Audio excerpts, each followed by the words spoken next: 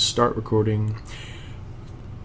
Welcome to the Big MX Radio Podcast, brought to you by Racetech. Racetech Gold Valves, revalve in a box. They also do engines, by the way. And let's be honest, both your suspension and your engine need a little bit of attention. So, go ahead, call up Racetech, find a service dealer near you, get your bike completely dialed. You can be feeling better on the track. That's going to give you a little bit more confidence to even ride more than you already don't do.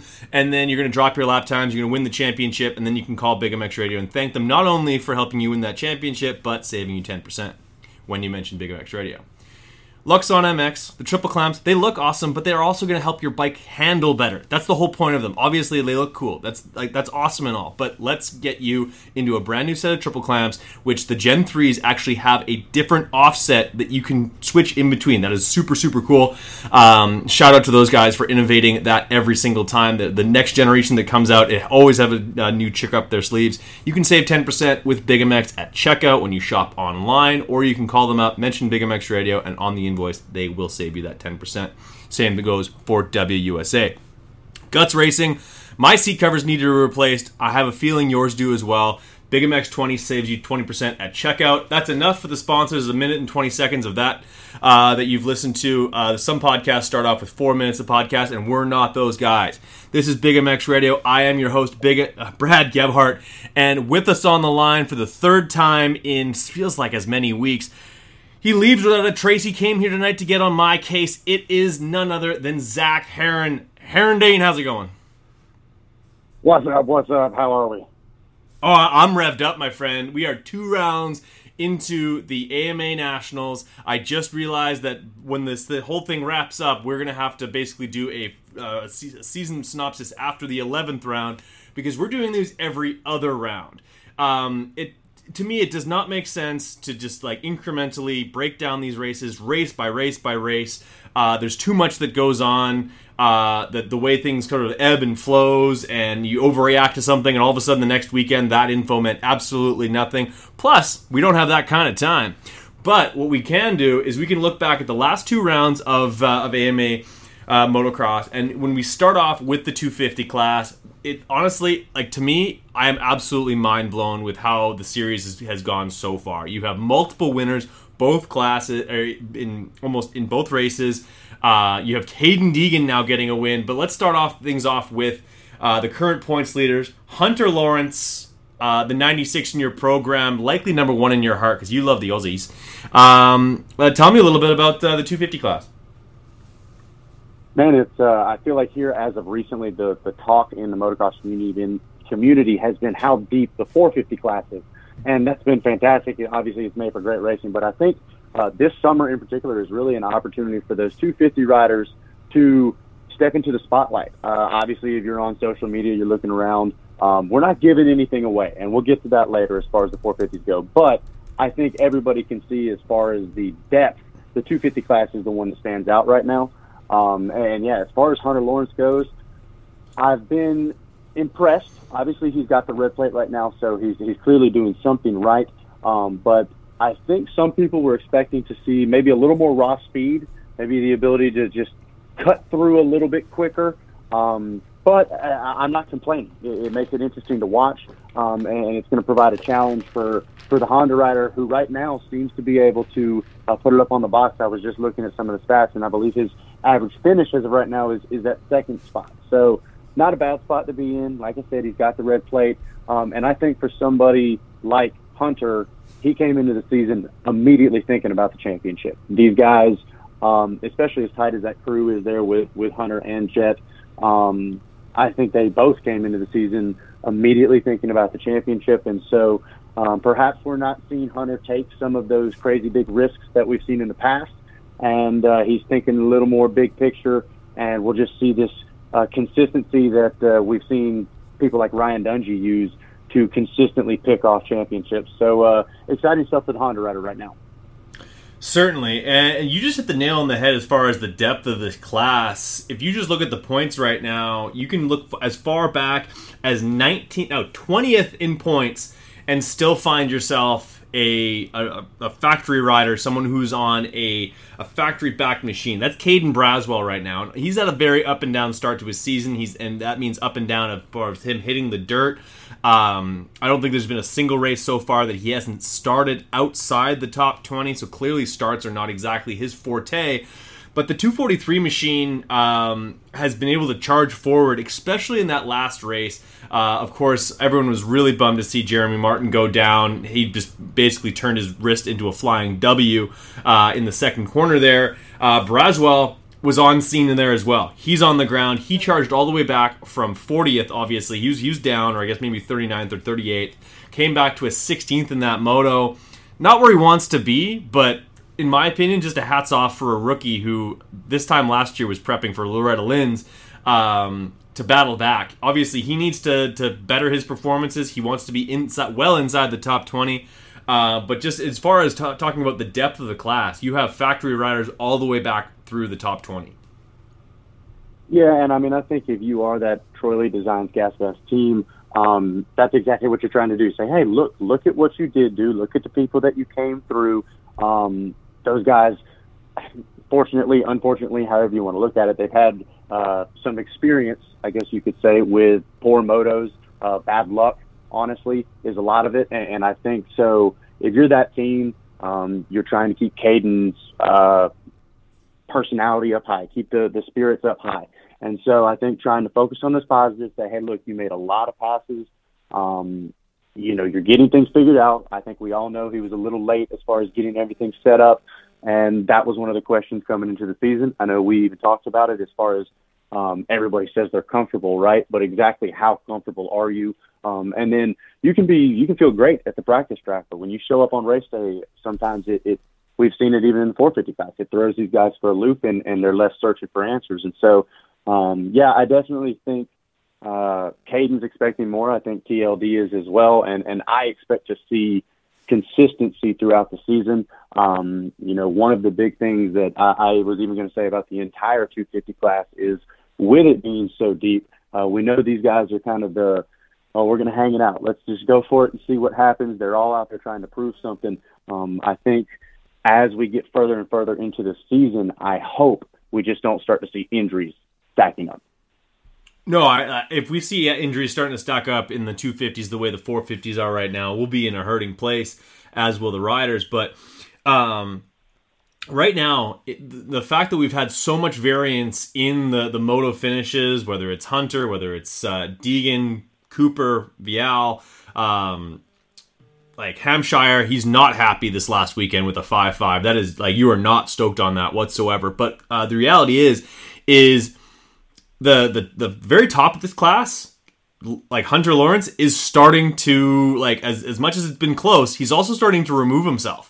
He already has a 28-point advantage over 6th place in points right now, which is Joe Shimoda, who nobody had Joe being 6th in points on their bingo card rolling into the season. He's been on the ground a number of times already in a very young season. What are your thoughts on sort of just the how the ball has started to roll so far for a young Joe Shimoda, who, like, we know he's heading to factory Honda for next year. Obviously, those ducks are in a row, but he wants to have a positive season. He needs to, and he sure as hell wants to be top 5 at the very least in points. He wants to be on the box. Well, and obviously, if you're talking about that pro circuit team, it's not Joe only with those expectations. And what is still, I think, the winningest 250 team there is in history, I believe. You're going to have to check me on that. Pro circuit, they've been another team that's been searching for answers for a while. And for somebody like Joe Shimoda, yeah, he is young, but he's been around. He's been on the circuit for a while. And I think he is we're not hitting the panic button yet. And that is something I think we have to do as we talk about, we can only talk about what we've seen so far, but it is only 2 rounds. But in this kind of season with this kind of field, you can't really afford to have these bad races like this and to be outside the top 5 in points already. I'm not expecting a whole lot of I don't think anybody's stoked over at the Kawasaki rig, and I think they've got to come out immediately and start answering and start at least getting on the box more regularly to really get in a threat at all for this title. because like you said, with the way it's turning out right now, Hunter, he's doing exactly what needs to get done. He's got a little bit of a buffer already, and that's bad news for everybody else. When I look at this lineup of the 250 class, I just think of abundance. We have so much of everything. We have so many rookies. We have so many veterans all at the very same time. Like this is, I believe, Hunter Lawrence's 4th or 5th year racing outdoor nationals. Same thing for Justin Cooper. RJ seems to have been there forever. And then you have rookies like Hayden Deegan, who now has his first moto win. It's absolutely ridiculous. Say what you want about this kid. Like, honestly, the fans of him, a bit nauseating at times, but they've picked themselves a winner because this kid is fit. This kid is fast. This kid is flashy. If you're a young fan, like I can't really put myself into the shoes of a 15-year-old looking up to a kid like Hayden Deegan, but like honestly, like he's got the whole recipe right now and the fitness to back it up. I'm really impressed with the kid. I think there's a few people that were a little bit surprised with me when we did our prediction, and I put Hayden Deegan in my podium as far as like top 3 for the championship, and he's making me look pretty smart right now. Not only with a moto win, but 16 laps led and like good starts, good finishing, good qualifying. The kid looks good. Yeah, it's he's one of those guys where we knew that, right? We knew he was fast, and the question was he going to be able to stay in control? Was he going to be able to, I feel like kind of, not hold back, but I feel like with Hayden, he gets very excited. You can even hear in his interviews. He's a kid, he's excited, and so he's one of those ones where, yeah, I honestly, I'm not surprised. I'm very impressed. I was extremely impressed in Supercross, and I think we even said so much of that goes to just his team and who he keeps around him. Brian, obviously, guiding him very well as far as just the way he handles himself and he handles his career now as he starts to become a man and move into his own. But I think, yeah, I hope Hayden's able to keep it consistent because if you look at the numbers, folks, Hayden Deegan's the closest one right now. And I mean, we see that rookie speed, and in a lot of ways, I've heard some comparisons from Hayden to Jet, but Jet was another one. I'm not a pessimistic person, but I feel like when that rookie comes out and he's just blindingly fast, I feel like a lot of people sit there and go, oh, well, just wait for the big one, wait for something to happen, the rookie mistake. And if you look at Jet, sure, he had some issues, but I think a lot of people would say that he has kind of broken that stigma a bit. And I think Hayden is another one where it's like, man, this kid is really able to perform.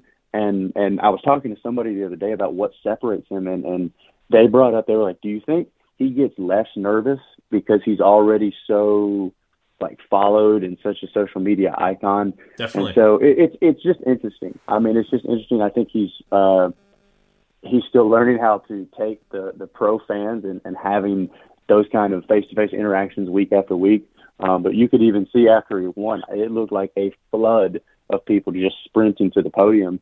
And it's pretty cool. It's pretty cool to have another kid that is just a bright-eyed, eager young kid to try to prove himself. And beyond just this year, I think we are very, very fortunate for what's about to come in pro motocross racing. You want to look in the next 3 to 5 years especially. Certainly. I'll go ahead and say this as a bit of a prediction for the rest of his career. I think it's good for motocross, good for supercross if Hayden Deegan is doing well. Just like the imprint that he has, his marketability. When he's going to be doing well in the future, the sport will be doing well as well. And same can be said for a lot of the top tier guys, like a guy like Jet Lawrence or even a Chase Sexton. They're developing the followings that really help to drive the industry and get people excited about it, get a lot of buzz around it. One person who's been buzzing around the top 3 who is yet to land himself a podium overall is Tom Vial. He's from France. He's learning these tracks as they go. That kind of tells me, is one of like the thing that sort of jumps out at me right off the hop when you look at his season stats so far is that average qualifying of 11th, meaning obviously he's having a little bit of a tricky time getting used to these tracks. I think he's going to have a little bit easier time at a place like Colorado. This is pretty off-cambered. Same thing with High Point. We're going to talk about that in a few minutes here as well.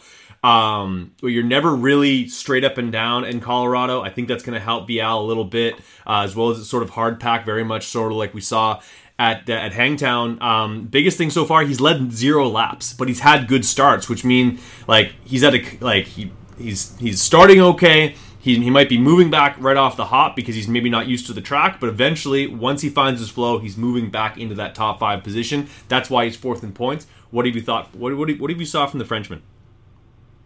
Well, I was curious whether or not you were going to call me out on it, but if you remember, Tom Vial was, I boldly claimed, was going to get the first whole shot of the 2023 season, and he didn't. It was a good start, don't get me wrong, but he was. Yeah, and I mean, you look at him, he just reminds me so much of Marvin Newsky. You just look at the technicality, how his style is, and the way he flows on the bike. They're both 120 pounds. Well, it's synonymous with those French riders. I mean, you even want to throw it back to Christophe Pourcel. The guy was just buttery smooth. And so I even put in my notes, Vial is going to improve. I think, obviously, that Red Bull KTM team speaks for itself as far as what they're capable of doing.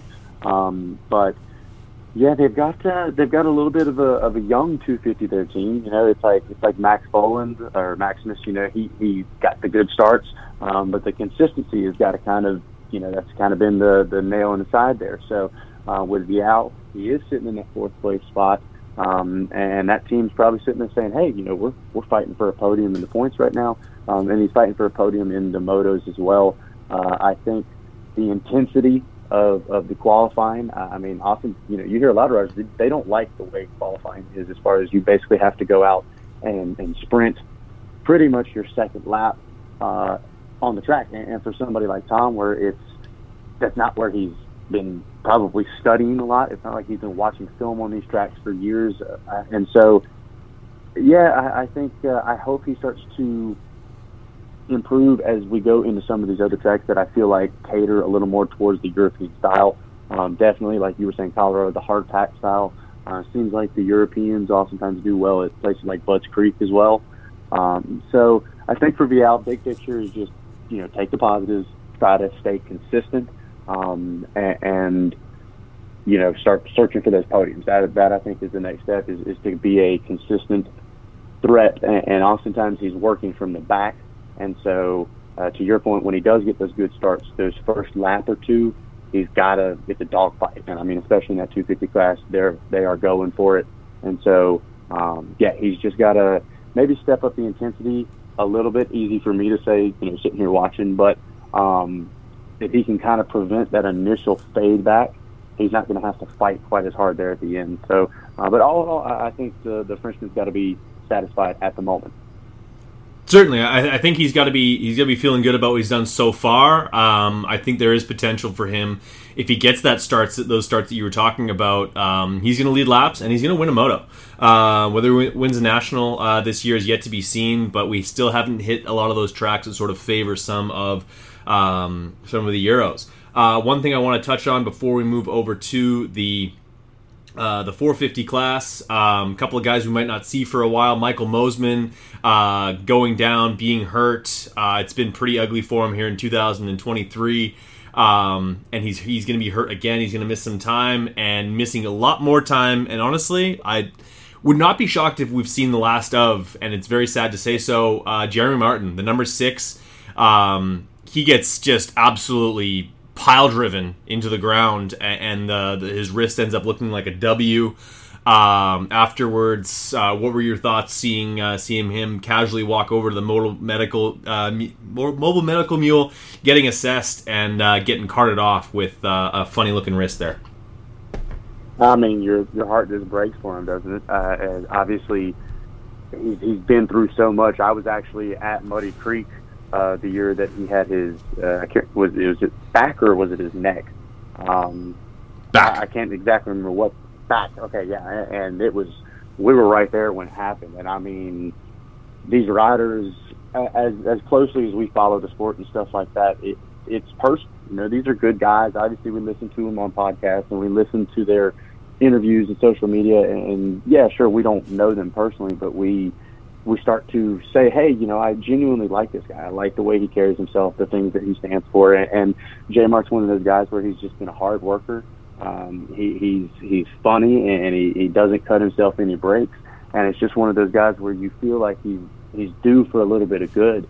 And man, when you see that, I mean, just watching that replay, it makes your stomach curl, because it's like, man, this sport is just it's so brutal. I mean, it never it's cruel to amaze me. Just it's one of those things where the second you start to forget it, the second you start to settle about it, something like this happens, where that's Jeremy Martin, multi-time champion. I mean, one of the best to ever do it, and something like that can happen to him. And it's when you're going in a start like that, 42 deep, those are the risks you take. And so yeah, it was heartbreaking. And to your point, as far as it possibly being the last time that we see him, yeah, I don't know. I mean, what can you say? As much as he's gone through, and with what he has accomplished, I wouldn't be surprised. I would obviously be disappointed, but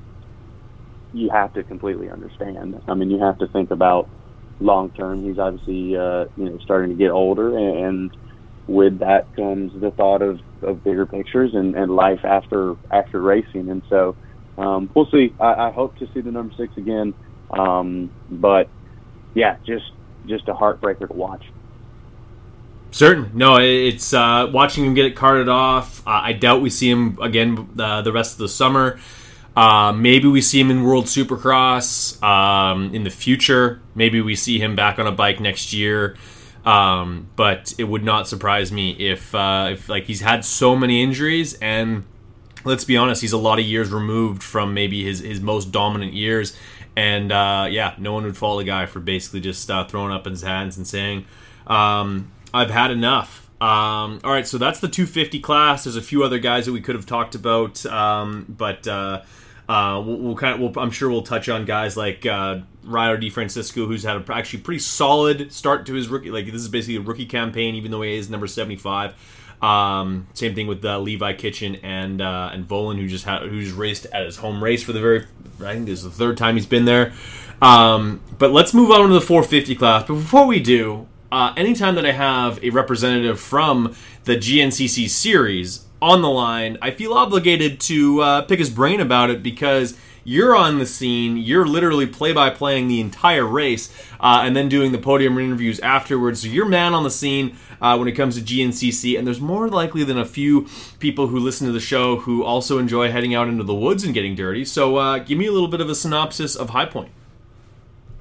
Yeah, so if this is your first time hearing the GNCC update of 2023, we've had a historical season so far, 7 different winners in the first 7 races there in that XC1 class.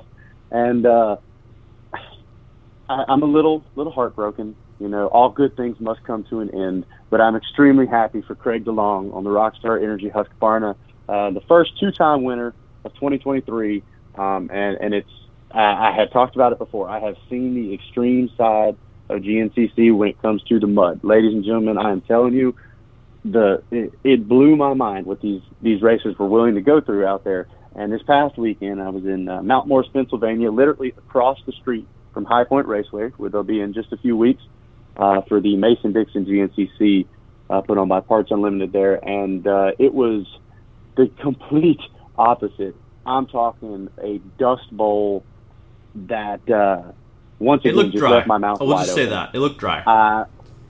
Yes, and coming from the motocross background, when people start talking about doing air filter swaps in the middle of a race, like, my head started spinning. I mean, it is insane to see not only what the racers do, but the way these teams, like I said, it's like a NASCAR pit crew out there. Riders coming in, the FMF Red Bull KTM team especially, they came in, they popped a filter in there in a matter of seconds. It was just truly impressive on all ends there, but it was a great race. The dust was kicking up. We actually got a little bit of a rain shower on Saturday when the quads were racing, but the bike side of things was exciting. Lane Michael made his return to the series, and he kept us on our toes. He could have been one of the riders to be the 8th different winner, and he led for a long, long time, and it came all the way down to the wire If you've never been to the Mount Morris area, it's very hilly terrain. So we had a lot of off-camber corners, made for some really great passing, a little bit of rubbing out there, and even in some of the youth classes, but they made for great racing and an exciting announcing opportunity for sure. But yeah, right now it's been a wild one. Stu Baylor had the points lead, and for some reason, Stu, when he gets the reverse plate, which is what the points leader run in GNCC, he just doesn't seem to hang on to it, and so he had some bad luck. And Craig DeLong now takes over the points lead, with also becoming the second two-time winner. So it's been an exciting season. We've got a little bit of a break. We got one more round at Snowshoe Ski Resort coming up next weekend, or 2 weekends from now, the 24th and the 25th. And that is kind of like the big celebration, and then they send off into the summer break, and we won't pick up till, I believe, September. Fair enough. Well, looking forward to possibly seeing you at the Verb Shred Tour event July 8th, the weekend in Illinois. But, dude, that's super cool. Like the GNCC series is getting more and more attention year over year over year, and for good reason, because there's some awesome racing going on there with some great characters to match. But that wasn't the coolest thing about you going to Morgantown, West Virginia. You sent me a snap from yesterday morning. I saw an Alta. I saw trophies. I saw memorabilia. I saw a room that if I was to left alone in for 24 hours, I honestly, like, I'd get zero sleep for one, and they'd have to strip search me on the way out because of all the interesting things that I would be wanting to take home with me. Tell me about it. Man, so yeah, you hit the nail on the head. Right down the road was basically Racer X headquarters, and was fortunate enough to be able to go over there and walk through and get to tour the main office there, where the people that oversee GNCC, Loretta Lynn's, as well as Pro Motocross, ATV Motocross, it's all out of the same building. I don't think a lot of the people on the grassroots level realize just how connected all of the pro racing series are. And when I tell you these people are hard workers, just when I start to feel a little bit sorry for myself, I've been out there all day working like a dog. I see, the big bosses, whether it's Tim Cotter or Kerry Joe Russell, and they were there before me, and they're still going long after it's time for me to go home. And so, yeah, just a huge shout out to them. But when I talk about some cool stuff, I'm scrolling through my photos right now, and I mean, you've got one of Ricky Carmichael's championship-winning motorcycles in there. Yeah, the first time I ever actually got to lay eyes on an Alta motorcycle, that was really cool. Just behind it was Dave Coombs Sr.'s bike. I got to scroll through a Loretta Lynn's bib, I believe, from every single year they raced. So cool. From the first bib all the way to the most recent one. Yeah, that was a really cool one. And then the laundry list of jerseys that I took a picture of. I'm talking Steve Lamson, Jeff Emmick, Jimmy Button, Jimmy Weinert, Nathan Ramsey's championship-winning Pro Circuit jersey, Mike Alessi, Blake Baggett, and even Casey Carlisle from Supercross the movie, Team Nami, baby. The Nami bike, honestly, dude, I haven't rewatched that movie in a long time. I assume it has not aged well, but I think at some point I either need to watch it, or we need to figure out a way to watch it on YouTube Live and then do a commentary and have people watch it with us. Is that even possible? Oh, absolutely. I don't know, but if it isn't, we need to figure out a way, because that's one of those movies where it's almost enjoyable to watch for some of the worst reasons possible. Yeah, no, it's so bad it's good, and it's funny that at the time I don't know who any of the people in the movie are aside from Channing Tatum and a couple of the actors. But now that I've rewatched it, or I've kind of made my way in the industry, I actually know who half of the test riders are, or the stunt guys are. Regis Harrington's in that movie. Jim Castillo's in that movie, or no, Dave Castillo's in that movie rather. Jim is his dad. Rich Taylor's in that movie, in one of the most iconic shots where the bike takes off on a two-stroke, flies through the air on a four-stroke, and then lands on a two-stroke again, all the while not making the sound of either one of those bikes. Yep. And those are details that are just intrinsic and amazing about that whole thing. So I think that's maybe a project that we need to put on some sort of expedient. Like, there must be some sort of screen sharing that I can do during a YouTube live, and it'll probably flag us and tear it down. But either way, it'll be awesome in the moment. Let's talk 450s. If they don't, we do a series out of it. Yeah. Yes, absolutely. Yeah, no, if we don't, then that just blooms into us watching every motocross-related movie known to man and just doing a weekly director's commentary to those types of things. Jet Lawrence has now accomplished something that only one other racer prior to this last weekend has done, which is lead every lap of the first two nationals of the AMA National Series.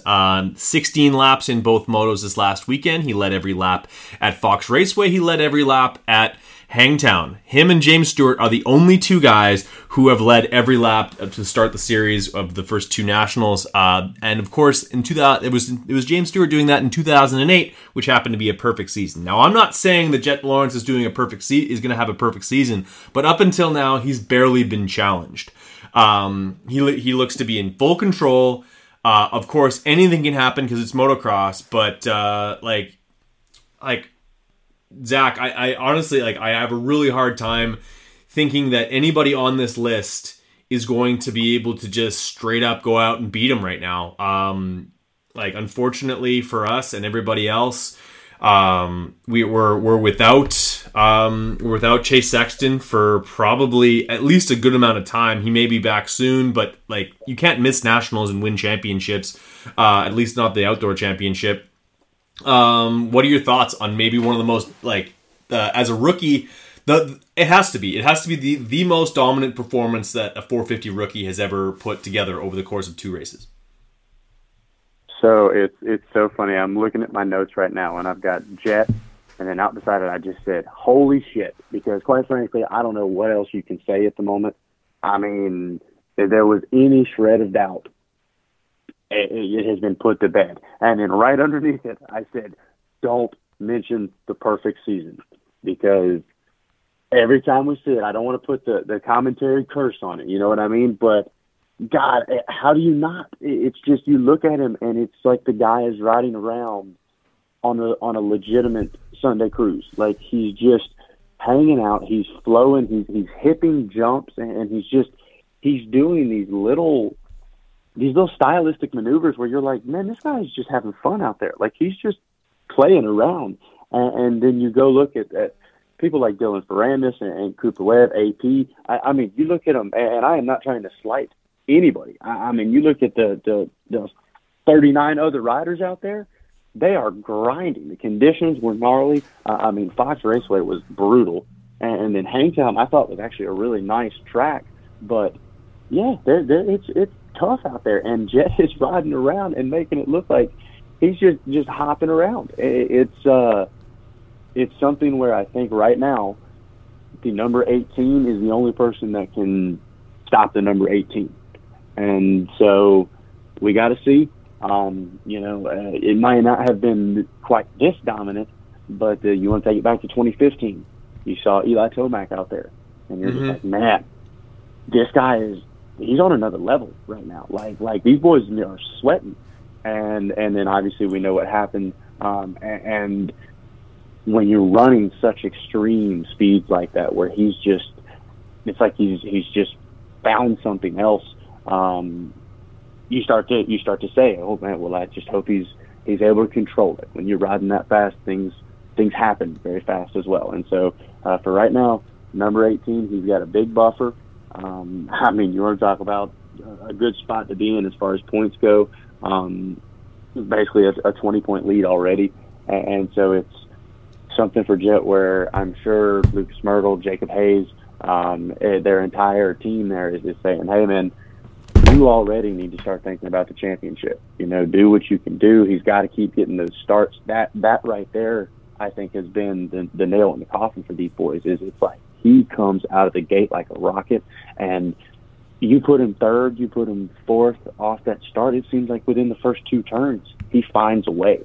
And when you're able to that quickly get out front, we see the sprint speed he's got, and he puts a couple burners down, gets a gap, and then just works them from there.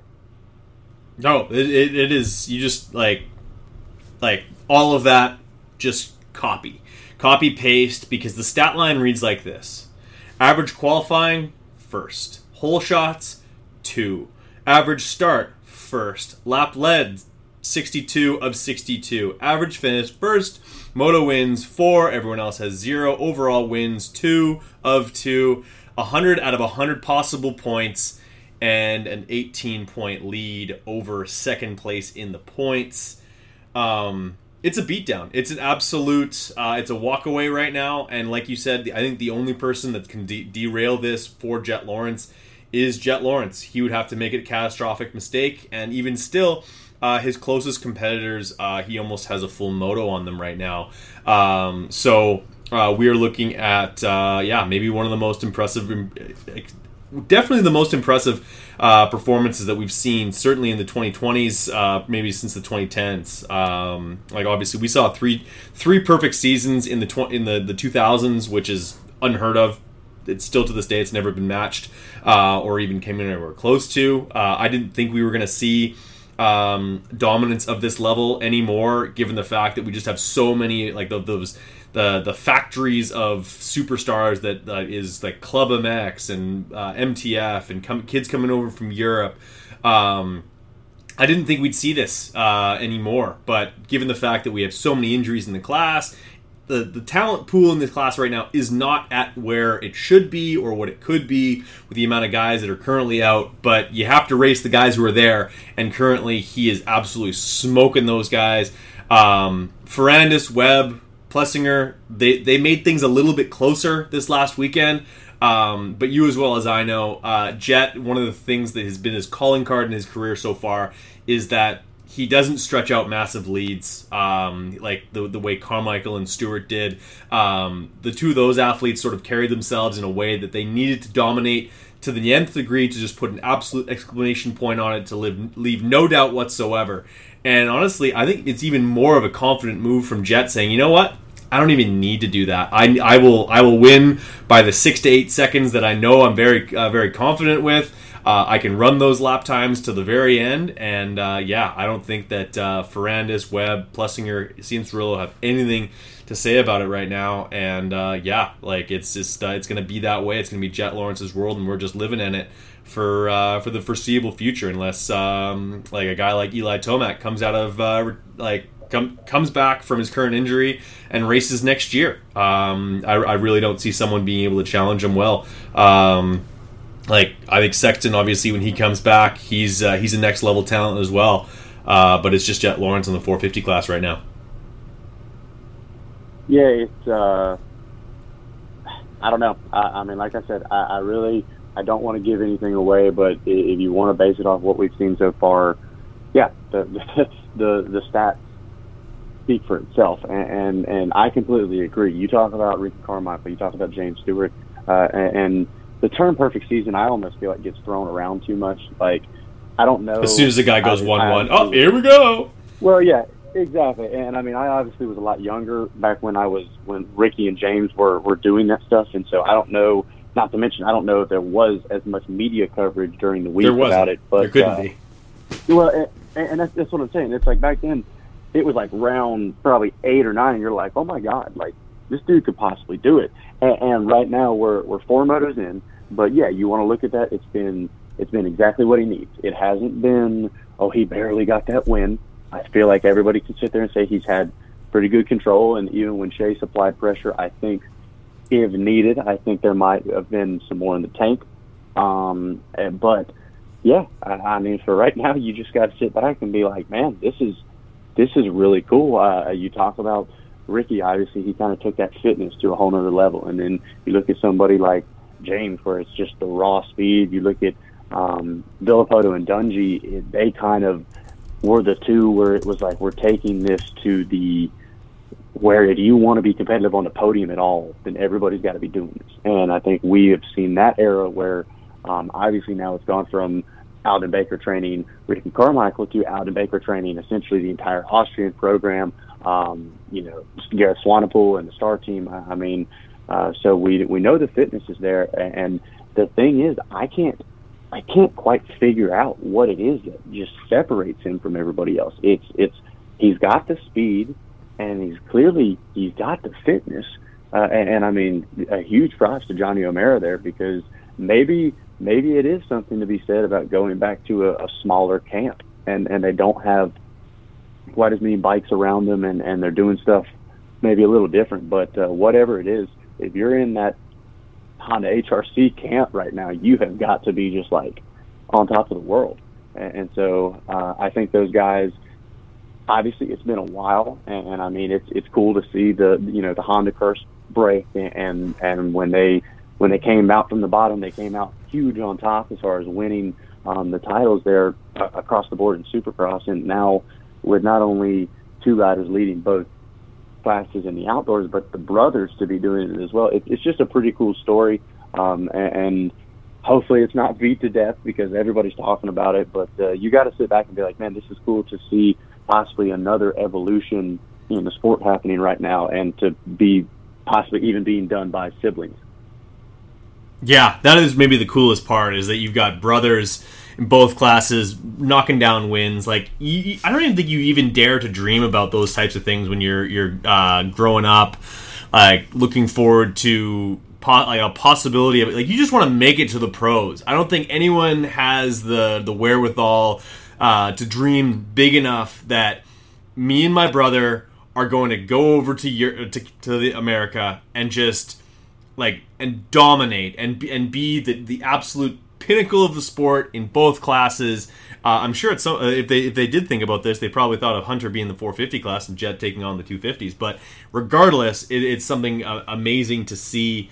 And I think, yeah, like it's not any one of those things you mentioned. It's all of them coming together in the perfect moment. It's the confidence that's instilled in having the great bike with the great trainer and the great program, and this thing, and momentum is a manifestive thing that just continues to sort of roll, and it's so great to see. I think they're doing an amazing job over there.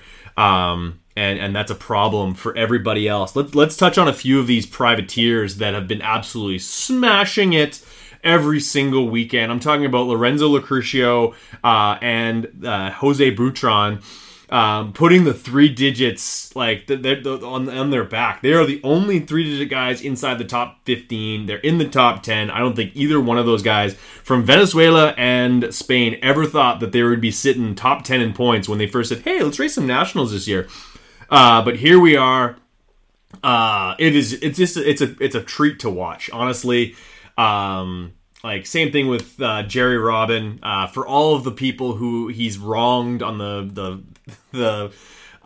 fantasy side of things, he's turning up aces for. I actually expected more out of Frederick Noren to start the year, to be completely honest. I kind of slated him in that kind of 6-7 spot, just how he's a good starter and he's going to be fast. Yeah, who of all the privateers sort of just jumps off the page at you and says, fucking good for that guy? Well, I think you've got to mention Ty Masterpool, yes, who got a really solid result at this last round, and I believe that was the first round he rode a 450. He rode a 250 first race, I think. Yeah, he's actually higher in 450 points than he is in 250 points. Yeah, and I mean, to go out there and perform like that's a huge thing for him. You want to go back a little further. I think a lot of these riders that you are with the factory guys are out, and yeah, that's a bummer, but there's a completely opposite side to it. And you want to talk about hunger. Sure, these factory guys want it, and they came and they give their all. But you want to talk about taking food off each other's tables, fighting for scraps, surviving. The privateers are what makes motocross. I mean, I encourage each and every one of you, if you've never seen it, go look up The Great Outdoors, The Privateers. I'm sure you've seen it, Brad. It's one of the best documentaries, and it's Turbo Reef, especially even back then.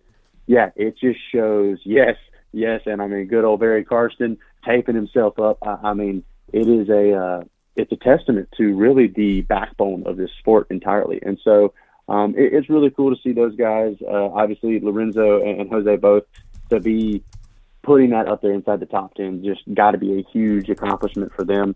But even a little further back, you look at somebody like Brandon Ray. He's actually been training around here in the Carolinas. He's up there in 16th position. I want to give a big shout out to my Carolina boy, Matthew Bertine. He got 34th on the weekend, but he's doing the entire outdoor nationals on the I'm talking to him 20 minutes. Stroke.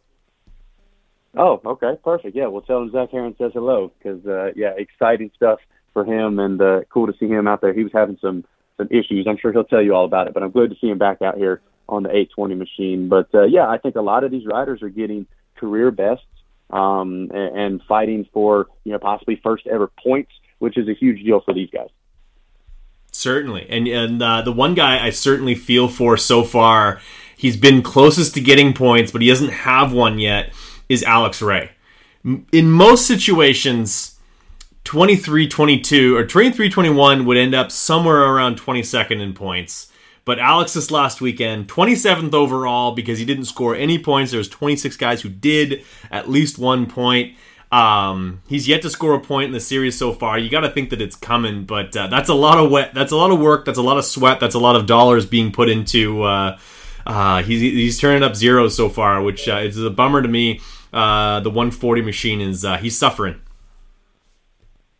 Yeah, I think if you're A-Ray, you're hoping for more, and I don't know. I think the up and down nature is kind of what has been the story of his career. Obviously, A-Ray's fast, and we've seen that before, but sometimes the guy just has things go wrong for him, and so he's a vet. He's been out there for a while. I think he's gonna regroup and hopefully get some more consistent results. But yeah, definitely a bummer for A-Ray there. Certainly. I'm surprised to not see him on any of the lists, or maybe I missed him for World Supercross. I feel like traveling around the world and racing a dirt bike on at least a Supercross layout is kind of right up that guy's alley, in the fact that he's kind of just been like he's gone off to Finland of all places to go race some Supercrosses. So I was surprised to see that, although I think this is sort of like a farewell tour for A-Ray. But Colorado, the altitude. I don't know that I don't know if I love that for A-Ray, but it could work out his way. Yeah, it's going to be interesting to see. You touched on Colorado there as far as the altitude, not only as far as the oxygen and the physical nature of it, but as far as the bike performance side as well. So sometimes we've seen that allow for other people to excel. Some people, I don't really think it evens out the field, obviously, because everybody's at the same altitude, but we've seen some breakout performances at Colorado before. So I'm excited to see what's coming up. Certainly, and we're going to talk all about it in 2 rounds' time. So after the High Point National, you and I will jump back on here to break it all down for the Big MX Radio podcast. Zach, it's always a pleasure to have you on the show. As tradition with every single episode moving forward, until you come out with some more tunes, we're going to have to go out with out at the ranch once again. Want to tee that one up for me? I appreciate you guys. Yeah, if you haven't already, this is my original song, Out at the Ranch. It's written about racing out at Loretta Lynn's Ranch, the premier amateur national here in the United States. You guys can check it out wherever you get your music at. And we got a pretty cool music video on YouTube as well. Brad, I appreciate you showing me some love, man. Thanks for having me on, and I'll see you in 2 rounds.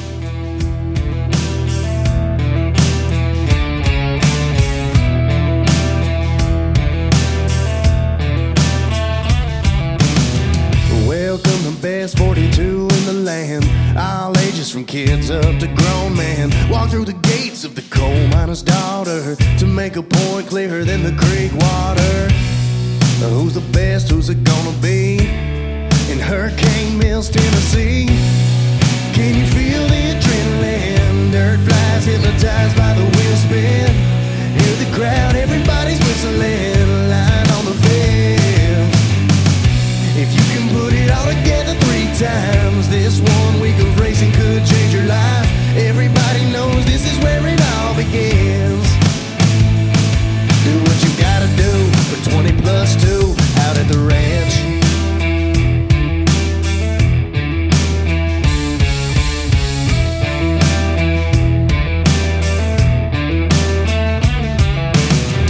Golf carts, pit bikes, and rowdy fans play the national anthem and everybody stands. Smell the smoke from the 2 strokes riding by.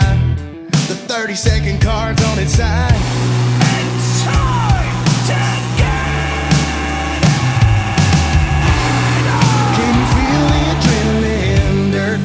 hypnotized by the wheel spin. Hear the crowd, everybody's whistling, line on the fence. If you can put it all together 3 times, this 1 week of racing could change your life. Everybody knows this